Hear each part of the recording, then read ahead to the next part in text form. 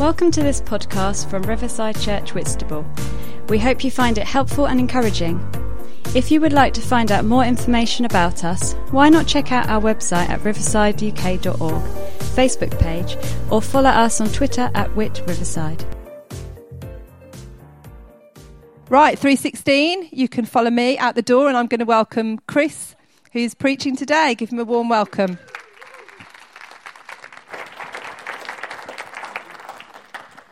Good. How are you all?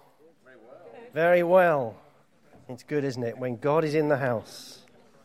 Now, I was going to start with an apology because I think we're going to overrun, but maybe we're not, because maybe God's organised it. While we were having the night of prayer, Simon had asked me to close off the series about great love. And whilst we were in the worship, it's kind of like, I've got to download. But it's like it was two separate sermons, and I'm thinking, how does this work? Because have I got to preach two sermons in one go? Because that's quite tough. So what we're going to do is we're going to see how this goes and see whether God really was in this, or was it just I had too much coffee and chocolate biscuits at the night of prayer. Are you feeling loved up? Are you? Are you all of a tingle? Are you moved by the love of God? Are you deeply moved? Have you been won over by the amazing grace that God shows us in his love for us through Jesus Christ? We've been learning that love is all around, it's everywhere, because God is love and God is everywhere, and God is in us and we are in God. And there's no love without God. Have you noticed it's in our music? It's in our films. It's in our books. God is speaking to us through all these creative cultures. And love is what we really need. You see, God created everything. And God is love, and therefore love is there in everything if we just take time to look for it. And as human beings, we have a great capacity to love, but we also have a great capacity to hate. Good and evil. The eternal struggle that seems to go on. And again, that's reflected, isn't it? In our songs, in our films, in our books. And it's even there in God's word, the Bible.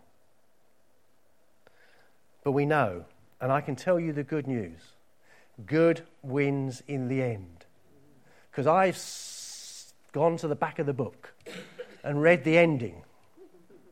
And it says that God wins, and that God comes, and God recreates, and God makes all things new. And God says, it was good, and it's going to be good again. And there is no other force, no greater force in all creation than love. So let's come and find a little bit about this, shall we? Now, this is our key verse, and I was very, very, very taken by the word that came. Because God is love. And all who live in love live in God, and God lives in them. So is God living in you? For God to be living in you, you've got to be living in love. And when we live in love and God lives in us, that's when we begin to become more like him. Jesus wrote in John 14, I am in the Father, and the Father is in me, and we will come and live in you. The good news is that the Father comes through the power of the Holy Spirit, and he comes and he lives in you. Father, Son, and Holy Spirit, the eternal God living in you. And God is love. And to live in love is to live the Christian life, is to be Christ-like. And we have to live in love. So what's this secret? How do we live in love? Well, I want to tell you, it comes down to what you believe. And it comes down to fundamentally about what you believe about yourself. What you truly believe. Not what you say, but what you truly believe. Now, if I come up to you after the sermon and say, "How are you?" What will you say to me? Fine. And then I'll take one look at you and I'll say, "Do I truly believe that? Or do I believe there's something else going on?" Now, I want to share something with you which, if you want to live in love, then there's some fundamental things you've got to grasp and believe. And without believing these things, you will struggle in your Christian life to live in love and to live as God wants you to live. So shall we look? Good. Okay. Let's go. God is love. What does it mean to experience God's love? Well, to experience God's love means to know, to really know, that you are accepted just as you are, unconditionally, totally, completely accepted by God because He loves you. You're accepted. There's no striving. There's no proving. There's no trying to be. Because God says you are. You are accepted. Because you've been loved. And because you're loved, it's because you've been freely forgiven. You were loved because Jesus died for you. Because He was obliged to. He didn't have to do it because He was told to. No, it was love that took Him to the cross, and it was love that held Him on the cross. At any point, the Son of the living God could have come down from the cross and said, "Blow this. This is just too much." But He didn't. He loved us so much that He was willing to lay down His life for us. And to live in love, you've got to get past the wrong beliefs that we can all carry. I'm just not good enough. I'm unworthy. I'm unlovable. God can't possibly accept me. But the truth of the Bible is that you are accepted unconditionally, totally, and completely. Why does God love us so much? I don't know. When I look at myself and I think, why on earth does God love me? Why does God accept me when I know who I really am? But He does. So I want you to turn to the person next to you and say, "I'm accepted." Oh, that was pretty feeble. What are you? Are you? Good. You're out there. You see, once you're accepted, once you know that you're accepted in the love of God, then you have security. You're secure in God's love. He calls you His child. He's for you. He's not against you. He wants the best for you. And nothing ever in all creation is ever going to separate you from His love. You're totally and utterly secure in that love. Do you feel that? Do you know that? Because actually it's not about feelings, it's about knowing. And if God is for you, who can be against you? What can people do to you? What can people say about you? What can people do to pull you down? Nothing. Because you are secure in the living God. You see, whatever happens to me, God loves me. Whether things go well or badly, God loves me. Whether I make a success or something or I fail at something, it doesn't matter because God loves me. And I'm secure in that love. And every night he watches over me. And each day he is with me. And he goes before me to make a way. His angels wash over us and they minister to us in ways that are seen and unseen. Because God loves us and he sends his angels to watch over us. Love secures me and anchors me in life's storms. Love drives out fear. Love brings peace and joy. Have you heard of the Weeble? Do you remember that song? What was it? Weebles wobble, but they don't fall down. That's what it's like when you're loved by God. Life can bring you a wobble, but you don't fall down. Because God brings you back up in his love. So, let's move on because the time's ticking. I'm getting carried away. Once you're accepted and you're secure, you know you have value. You have self-worth. And you know one of the biggest problems, I think, across all generations is a lack of feeling valued. The lack of feeling that I am worth something. And as we've said before, it's not about how many likes. That doesn't give you security. That doesn't give you value. It's God's love that does all that. God has put a high price on you. God's Son, his only Son, came and died on a cross for you. You are valuable to him. He thought you were worth enough to die for. So to live in love is to know that you're totally accepted, you're totally secure, and you're totally valued. God has unconditional love for you today if you will just believe what he says about you as a child of God. So turn to each other and say, I'm valued. Now you may notice, I've given you a little acronym there to kind of remember these things.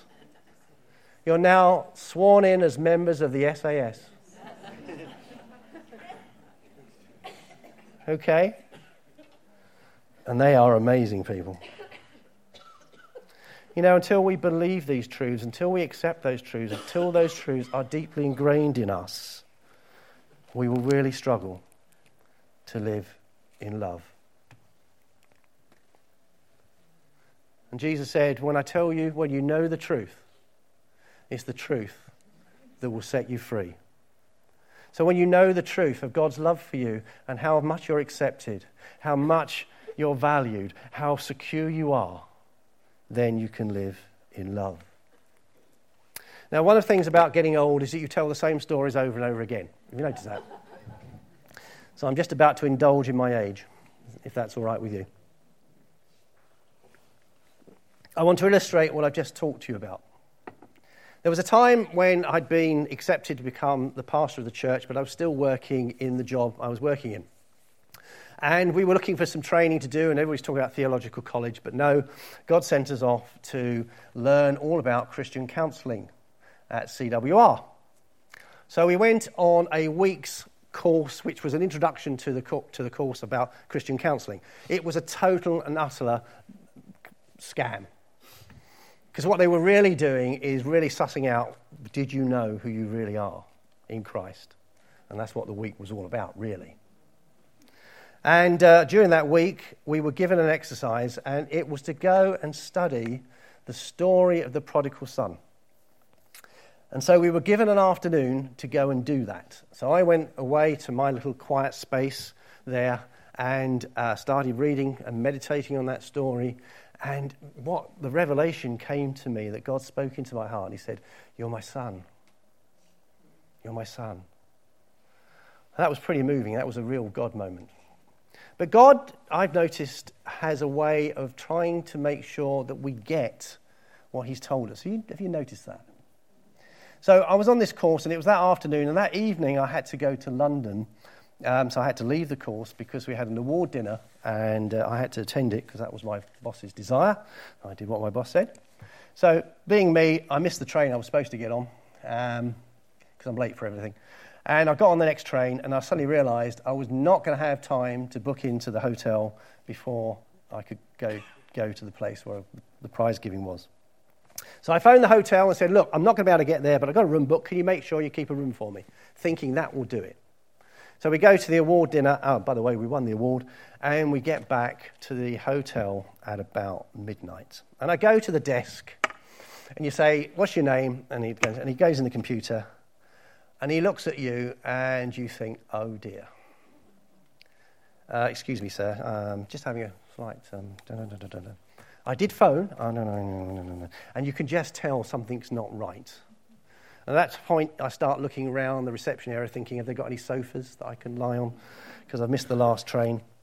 Anyway, the guy goes away from the desk, and he goes and obviously has a chat with somebody. He comes back, and he says, here is something. We hope you'll enjoy this. And the thought that immediately goes through your head if you've travelled on business is, I'm going to be at the end of the corridor in the room where the heating pipes run through all night and clang, you know? So I go up to my room and open the door, and wow, that was... Yeah, I kind of walked in, thinking, whoa, I've got 2 beds. What am I going to do with 2 beds?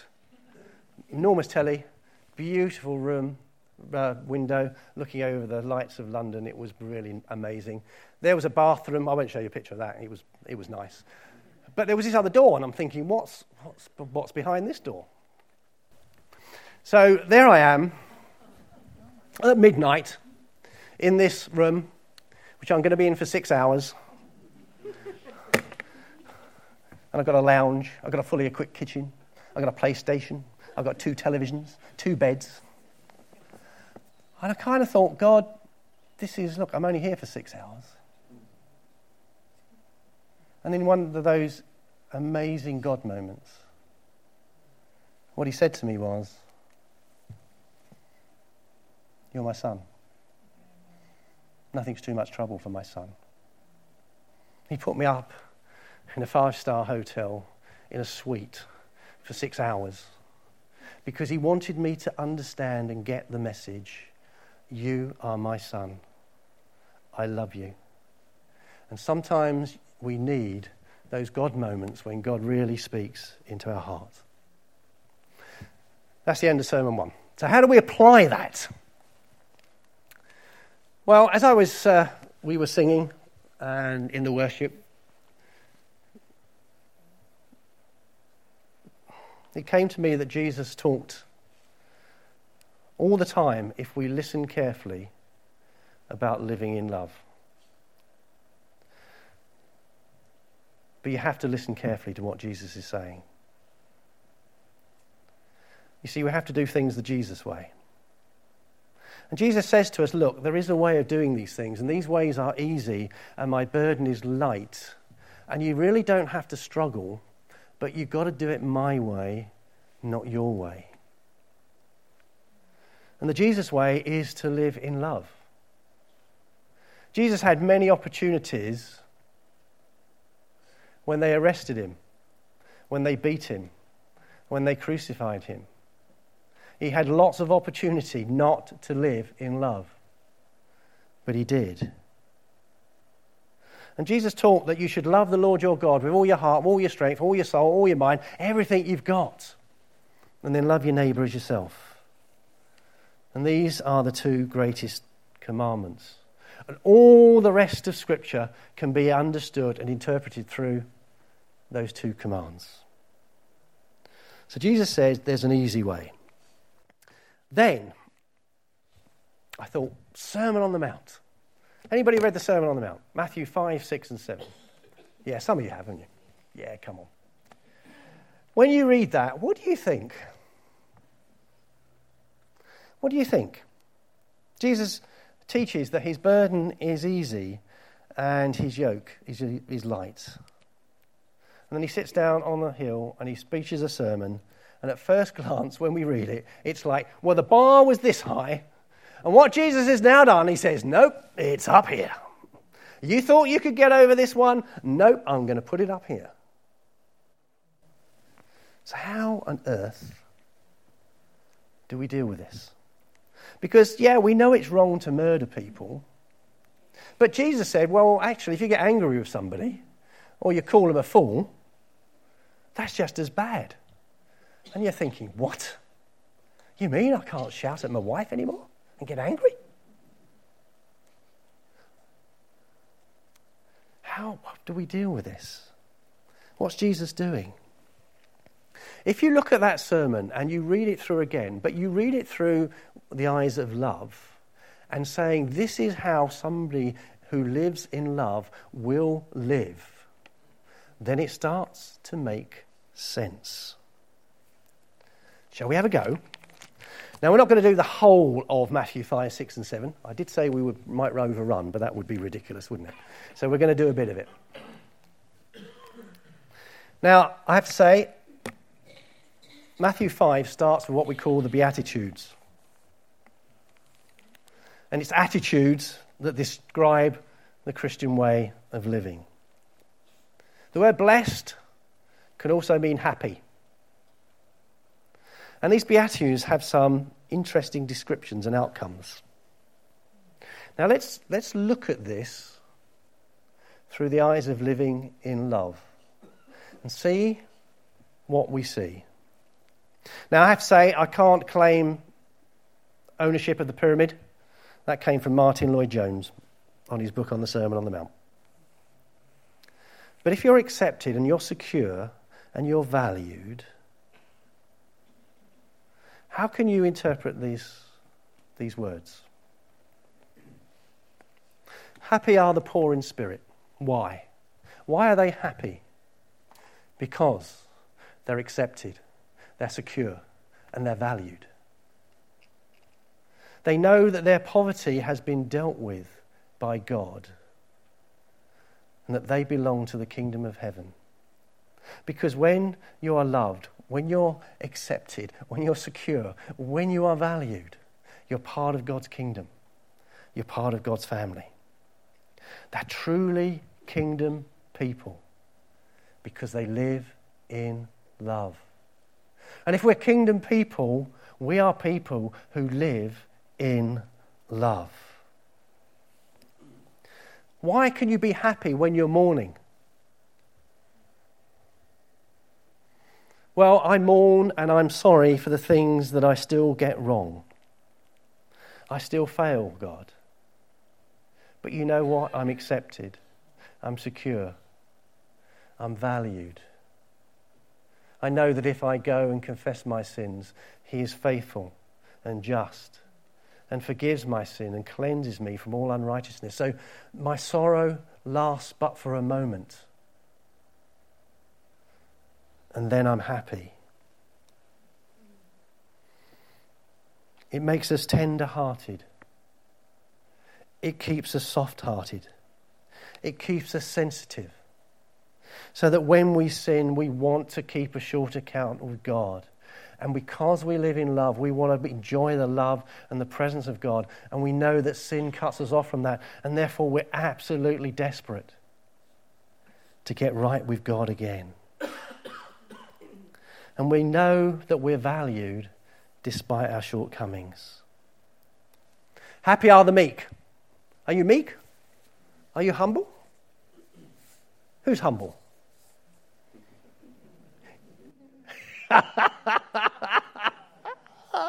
Who is humble here? Oh, you're so funny, you lot. You know, if you're accepted by God and you're loved by God and you're secure in God and you've got value in God, what else matters? Who else matters? What's pride got to do with anything? Now, it says that Moses wrote the first 5 books of the Old Testament. I have a little doubt about that because it says in there that Moses was the meekest person in all the earth. And I'm not sure that's very humble if you write that about yourself. But he was meek. Why? Because he knew who he was before God. He was the one that saw God face to face. He was the one that was in the presence of God. He didn't need anything else. And meekness isn't weakness. It's knowing who we are in Christ. Hunger and thirst after righteousness. Happy are those that do that. Now, what is righteousness? What is righteousness? What do we mean by that word? It's a word we bandy around. We want to be hungering and thirsting after this thing called righteousness. What is it? It's being in right relationship with God. Do you hunger for that? Yeah. Is that your desire? Yeah. When you wake up in the morning, I want to be right with God today. I don't want to be walking right with God today. You see, God wants you to enjoy him as much as he enjoys you. Did you know that God enjoys you? Oh boy. Oh boy. I'm not sure. I am not convinced. I am not convinced that you know that God enjoys you. Happy are the poor in spirit, but happy are those too who are merciful. When you've been forgiven, when you are loved unconditionally by God, then being merciful is just so easy. When you know how much you've been forgiven, how much God has cleansed you, how much God has put up with you, then you can be merciful. Because that's what living in love is.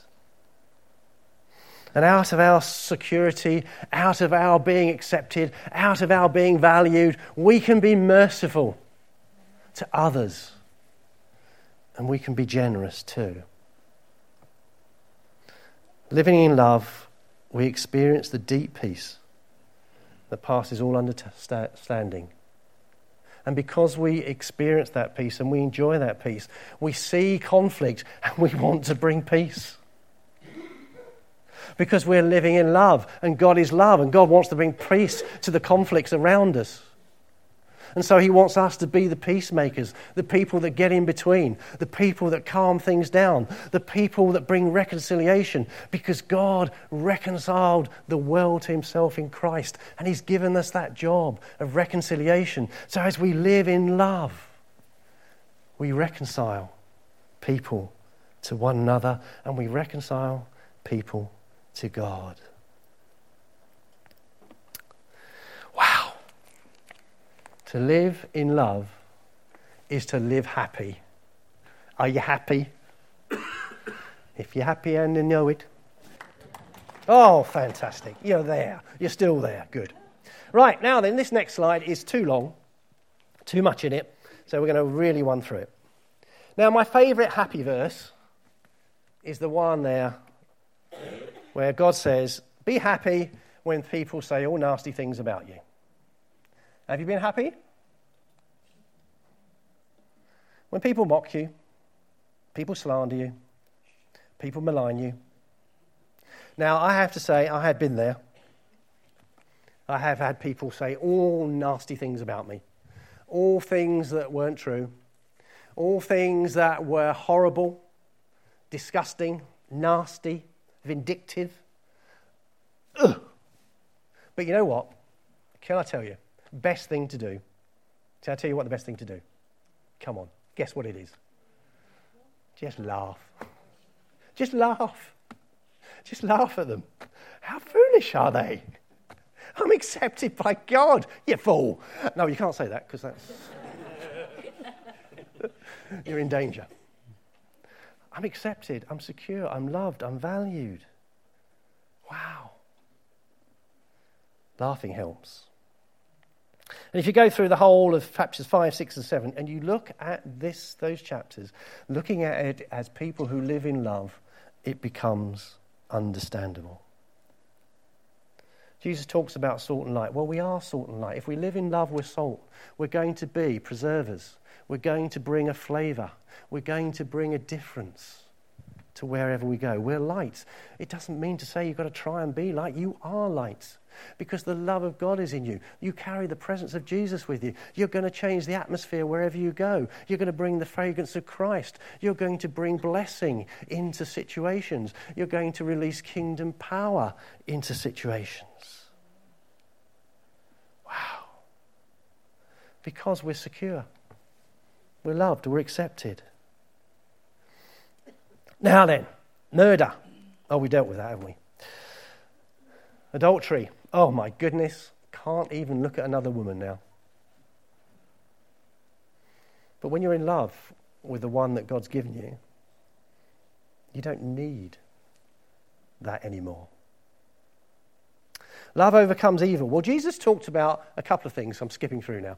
He talked about slapping people around the face, okay? Now, if you want to test somebody's real Christian maturity and whether they're living in love, turn to the person next to you and slap them around the face. Okay? No, don't do that. Okay? If they really are living in love, they'll turn the other cheek and say, hit me here. Okay? Tell you what, a better way of doing it is see where they're sitting this week and then sit in their chair next week. Okay? Ooh. And see if they're really living in love then. Okay?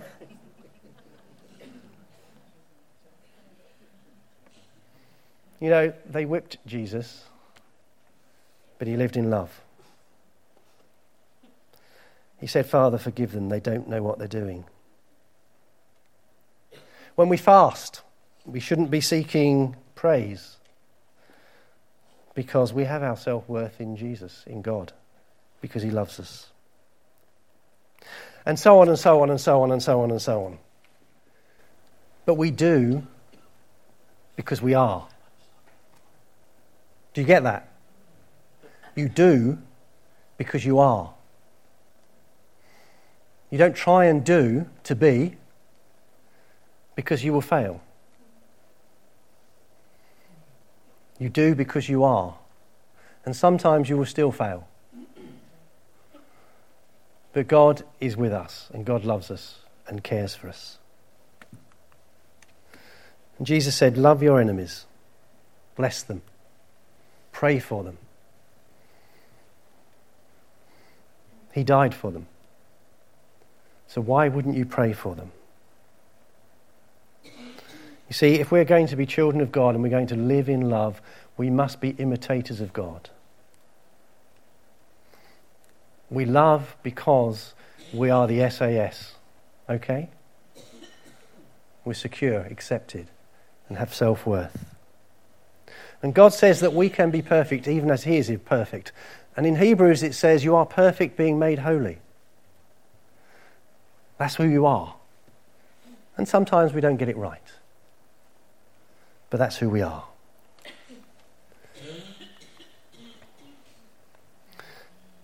And Jesus says to us, look, this is the prayer you should pray. And it starts with some very important words. Our Father in heaven. Our Father in heaven. Your dad in heaven. Your papa in heaven. Whatever your name is for dad is there in heaven. And he loves you. It's that language of intimacy that God invites us into. It's the language of love that he wants us to know. He is the perfect Father who's for us, not against us, who always has our best interest at heart. And when we live in love, we call him Dad. We call him my Father who is in heaven. And living in love is to know that you're a child of God, that you truly are a child of God. And to each one of you this morning, he says to you, you are my son, my daughter. There's nothing too much trouble for me. That's who you are. That's who you are. And when we live in love and we're faced with people who do things against us, Jesus said very simply, forgive them. And if you're secure in who you are, and you know you're valued by God, and you know you're loved unconditionally, then why can't you forgive?